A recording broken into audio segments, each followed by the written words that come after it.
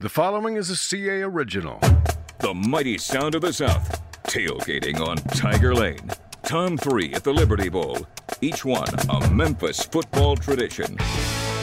This is the Tiger Football Podcast.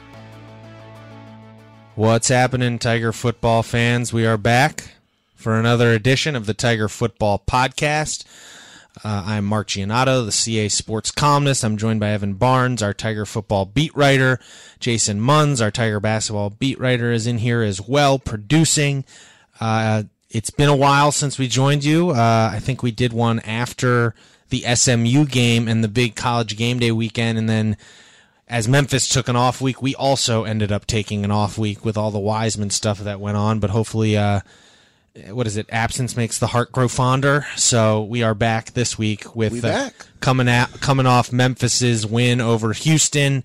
They go to South Florida this weekend, essentially one win away from setting up a big-time showdown with Cincinnati on Black Friday, in which a spot in the AAC championship game, at least for Memphis, it appears will be on the line. And so exciting times. Last night, we're recording this on Wednesday. Last night, the newest college football playoff rankings came out. Memphis stayed at number 18, but Cincinnati dropped 2 spots to number 19, therefore making Memphis the top-ranked Group of 5 team in the college football playoff rankings. It's huge, but it also, because they play Cincinnati and possibly could play Cincinnati 2 weeks in a row if they make the AAC championship game, doesn't really matter in the grand scheme of things. It basically comes down to this: if Memphis wins out, they're going to go to the Cotton Bowl, and if they don't, they're probably going to go to some other bowl, and someone will probably leapfrog them. But Evan, you were in Houston. What are sort of your, and you've been at practice this week, what is the vibe around this team as the stakes grow with each week? It's funny you say that because as we're recording this, getting back from practice today, Mike was not happy at practice today. There was a little bit of a bad energy at the start of practice. There's a little bit of some scuffling, if you will, some good energies coming out, but ultimately Mike wasn't too happy about it, and he felt that, they lost focus a bit. So this was a good way to kind of remind them that they got to be at their best every day, otherwise they could get beat in South Florida, which is interesting because going back to Houston, I thought they played one of their best defensive games just as far as how Houston only had, I think, less than 50 yards after halftime. They only crossed midfield twice. They got a takeaway for the first time in 3 games. I thought they were as focused as they could be, but as of right now, every game matters, every practice matters, so they really have to just kind of, they don't want to get too, they're not getting caught up in any like Cotton Bowl speculation. It's more just, we're trying to focus on taking care of business, pretty much. Yeah, well, there's still a lot of steps to go until the Cotton Bowl. I thought that Houston game, it struck me as, it showed me just how good Memphis has become in that they didn't come out focused in that game. They kind of sleptwalked through the first quarter and a half, and then still put their foot on Houston's neck and really beat the tar out of them for 2.5 quarters. On the road. I mean, on the road. That's the mark of a good team. In a place that hasn't been too kind to them over the last few years. Yeah. Well, I mean, the last time they were there, they had a really exciting win. I remember covering that. The second half was great, wasn't it? Yeah. The first half was kind of... Yeah, but I just thought they looked like a good team in the sense that they kind of toyed with Houston. Right. They didn't look good in the sense that they played a full 60-minute game, but they toyed with Houston, and I liked to see that because it told me that they're really, they're just locked in, especially offensively.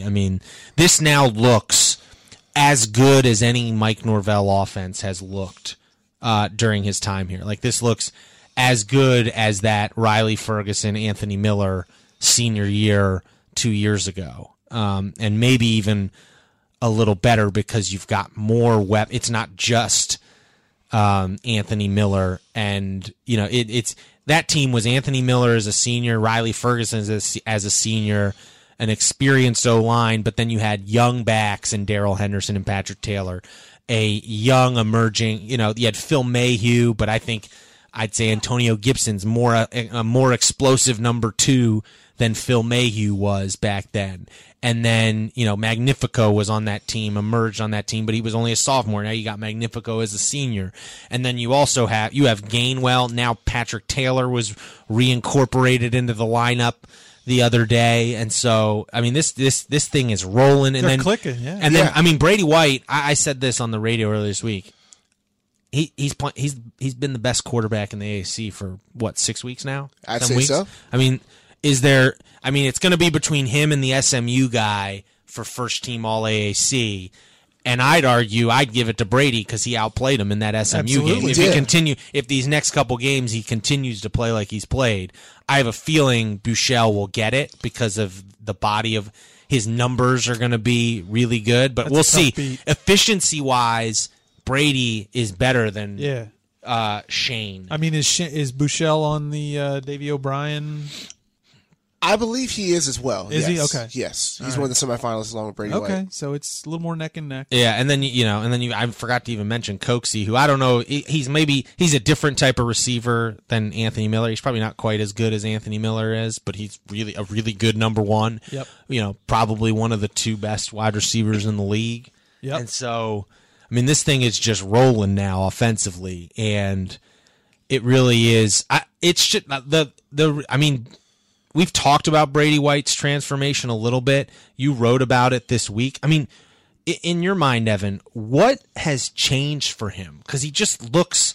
It's not like he wasn't comfortable with the offense, because that was like the whole thing. Like mentally, he had it down. Right. But what do you think got into him after that Navy game, or really, even after that Temple game? Like, what's happened? We've been trying to figure it out. We've asked him, like, do you feel more comfortable? Do you feel different? And he's basically like, I'm just playing ball. I'm not doing anything different. But there's something different with just how he's throwing the ball downfield more. We talked about how his yards per attempt have gone up. We've talked about how he's spraying the ball more and the different personnels that have been used to be effective.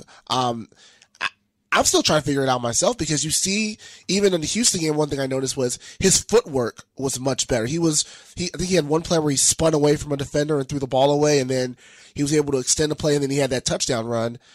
He's just looking like a more confident quarterback with not just his mental side, but hey, he's just doing what needs to be done. He's running the ball more when he needs to.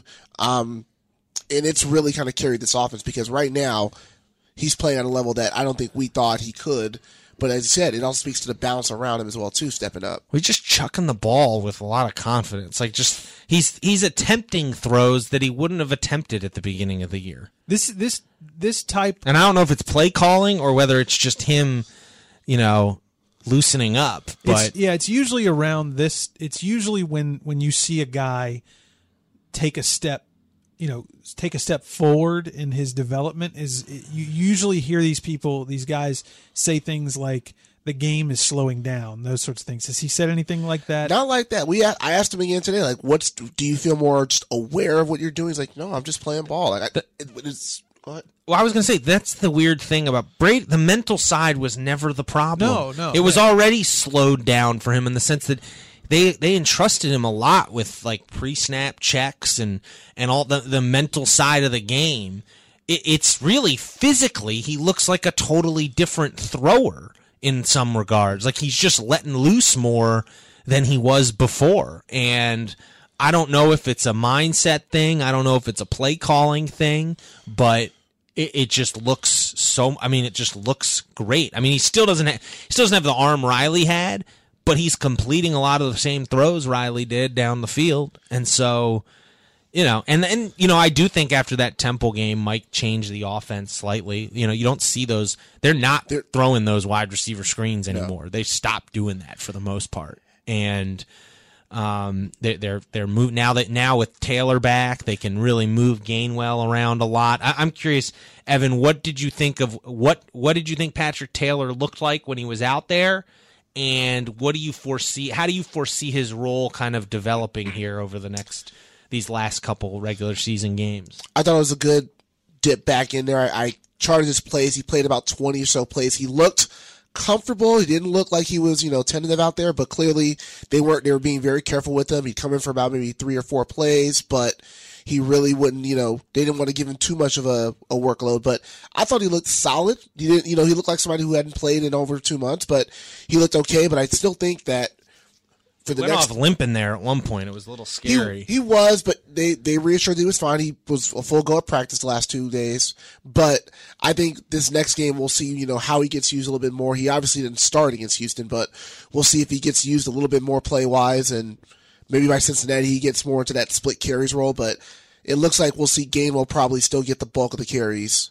What do you make of South Florida? How dangerous of a game is this for Memphis? They just they lost by 3 points to Cincinnati just last week, and they seem to be playing better here lately than they were at the beginning of the year. They lost to Temple 17-7. So the last 3 weeks, the last 3 games, they beat ECU convincingly on the road, lost to Temple at home 17-7, and then lost to Cincinnati at home 20-17. What do you make of South Florida? I think this is a dangerous game. I personally don't know if Memphis is going to score the 40 points they've been putting up lately, because this defense, especially the secondary, is really good. I believe they lead the AAC in passing defense. They're number 8 in the country in that. Those South Florida guys are going to be big. They're going to be fast. They're going to have some pride with this being their last home game. I think this is a tough game. I don't think Memphis is going to just steamroll them, and if they do, that says a lot for what I think was going to happen against Cincinnati next week. But I think this will be a good reminder for them to just kind of, see if this defense can get back to where it was again. Again, maybe Austin Hall doesn't play, so can this defense, match that up? But again, if Brady White can pick apart the South Florida defense, then I think I would feel very confident that we'll have a lot to talk about in the next 2 weeks. But we'll see. I think this game is tricky. Yeah, well, and it was going to be tricky in terms of it's a huge sports day in Memphis Saturday, and the TV gods really placed this perfectly for those of us not going down to Tampa. You've got Memphis Ole Miss at noon in basketball. Then you've got, if you're going to that game, then you're going to have probably an hour to get to a TV to watch Memphis South Florida football. Kicks off at 3. Yep. And then 4 hours after that, so pretty perfectly positioned. If you want to, you say you go watch Memphis Ole Miss at FedEx Forum, find a sports bar downtown to watch Memphis USF, and then you can come back to the Forum and see LeBron's first visit when the Lakers take on the Grizzlies Saturday night. And also, by the way, the Grizzlies debuting those cool-looking throwback teal Vancouver-esque jerseys. So really, if you're a Memphis sports fan, it is an app. And obviously it won't be perfect unless the teams deliver. We get a Tiger basketball victory, a Tiger football win, and I don't know about the Grizzlies part, but you know what I'm saying. It's a great day to be a Memphis sports fan. It's not college game day. No. But I mean, it's sneaky good, man. Yeah. Like because of the convenience factor. I mean, you can walk somewhere and find a spot to watch the football game and go back for a nightcap. And then you get to go to Tampa. One of my Tampa might be, other than New Orleans, my favorite road trip in the AAC. No kidding, really? Yes. It's better. I mean, where else would be better? I mean, I guess Navy, sort of, since I'm from around there. Now I need recommendations on food and stuff, because it's going to be warm down there, which is awesome for me. But I'm going to need some recommendations from you. Yeah, I guess it's not really necessarily the food; it's just the vibe. Like I hate Orlando. Like, it's my least favorite Florida city. Tell us how you feel about Orlando, Mark. I despise it. Yeah, I went there so much the past few years because of the AAC championship game, UCF. Like, the UCF area is fine. What do you think of UCF Stadium? It's a dump. The erector set. It's an example of why everyone who's just like, we should build a on campus stadium for Memphis, just do whatever it takes. Like, you don't want to be stuck with that POS. What's your opinion of Josh Heupel? He's fine. He's not as good as Scott Frost. What about Mickey Mouse? Really? He's growing back on me because Really? my son has been watching cartoons, and apparently Mickey Mouse is one of the few things that kind of keeps his attention for longer than 30 seconds at this point. And the Magic? I don't like what they did to Penny. I don't Okay. like how the fans have kind of shunned Penny. So it runs deep. This I don't is like strong. Orlando. It's not a great. It's like it's the worst Florida city. Worse than Jacksonville. Obviously worse than Miami. Not even close to Tampa. it's the worst Florida Wow. city. I even liked Tallahassee more. Wow. Whoa. Yep. Nothing wrong with Tallahassee. You make it sound like it's the Fresno of Florida. Fresno is okay, but Fresno's not great. It's like the cow town of Florida. But we digress. And they do play in an NFL stadium, so it'll be like Temple but worse in terms of crowd atmosphere. Yeah. Oh, But yeah. no, you'll like Tampa's a nice town. I like Tampa a lot. That'll work. I can work with that. So yeah, we'll see. Do you have a prediction for how this is going to play out? So you said, do you think it looks a lot like the Houston game in the sense that Memphis kind of maybe comes out a little sluggish and then puts on the Jets, or do you think this is going to be a drag them out, knockdown fight like the Cincinnati game was? I think it'll be a mix of, for Memphis, I think it'll be a mix of the Houston game and a mix of the Tulsa game. It'll be tight early on, maybe for 3 quarters. Memphis pulls away, and then we all look forward to Black Friday. I mean, South Florida's got nothing to lose, right? I mean, that's the inherent risk of when you've got all this stuff to play for. And talking about Memphis, they've got so many great things ahead of them, and then you've got. Well, isn't South Florida is technically playing for bowl eligibility? They got to Yeah, win they this got to win game the next 2 games to be bowl eligible, and so therefore Charlie Strong could be could be coaching for his job. Yeah, I mean, Yeah. so In some ways. I mean, And that's it's senior, that too. It's senior night. There's gonna be pride at stake out here. Yeah, because they have Memphis and then at UCF. It's a tough sledding, I guess, if you Right. will, for Yep. USF, even though it doesn't snow down there. But so here, let's just lay it out real quick before we sign off here. So basically, how this goes for Memphis is they win against USF, and then Navy and SMU, I believe, play this week. Correct. So the winner of that will be in position to steal the AAC West division should Memphis lose to Cincinnati in a week from now. So essentially, if Memphis beats South Florida and beats Cincinnati, they will host the AAC championship game here in Memphis. If Cincinnati wins this week, they're in the championship game whether they beat Memphis or not. Right. They'll just be playing they'll be playing to host it essentially. Right. And if Cincinnati loses this week, who are they playing? Do we know? Temple, which is a losable game. That then makes it very complicated because then Cincinnati, Temple, and UCF, I believe, would all be involved in a tiebreaker. And I believe the first tiebreaker is college football playoff ranking. But my guess is if Cincinnati loses to Temple, it won't be ranked in the college football playoff ranking. And so then it gets real convoluted. And I would venture to guess that it's going to come because I don't know what the way it works in basketball. I'm not sure if it works like this in football. Is it goes to then a common opponent, essentially their record against common opponents. So Memphis wouldn't factor into it because they didn't play UCF.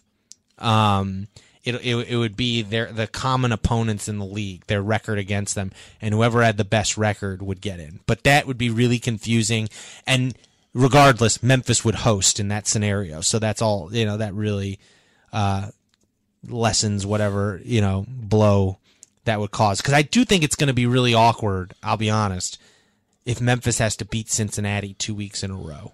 I think that's going to be, it's tough to do.